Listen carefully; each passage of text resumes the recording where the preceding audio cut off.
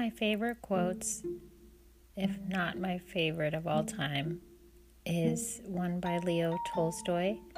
The two most powerful warriors are patience and time. And that hits really hard, especially during this time. I know it has been a challenge for so many this past week. Many of you have been called upon to do so many things, working from home, quote-unquote homeschooling your kids, although many teachers have posted that it's not homeschooling that you as parents are doing because they prepare lesson plans and they have time to get ready, whereas you were thrown into this role.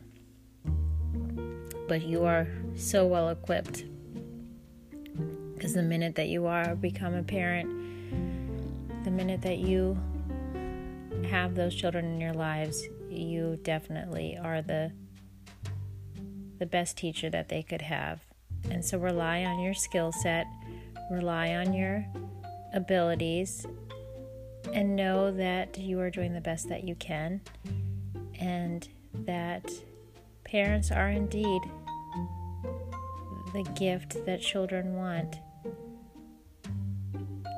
So during the trying times of time and patience with our kids at home, in the model of having them work from home and you working from home along with the rest of the family, what does it look like to have time and patience as the two most powerful warriors in your home? I dare and encourage you for this week to examine what patience looks like, because God knows, I know, how there have been so many moments where I've lost my cool this week. But what does it look like? What does it look like to give yourself time and space? Yes, you have to do the work in all regards.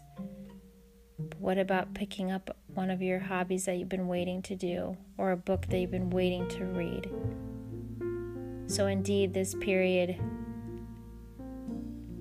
allows us to examine things under the lens of having some time.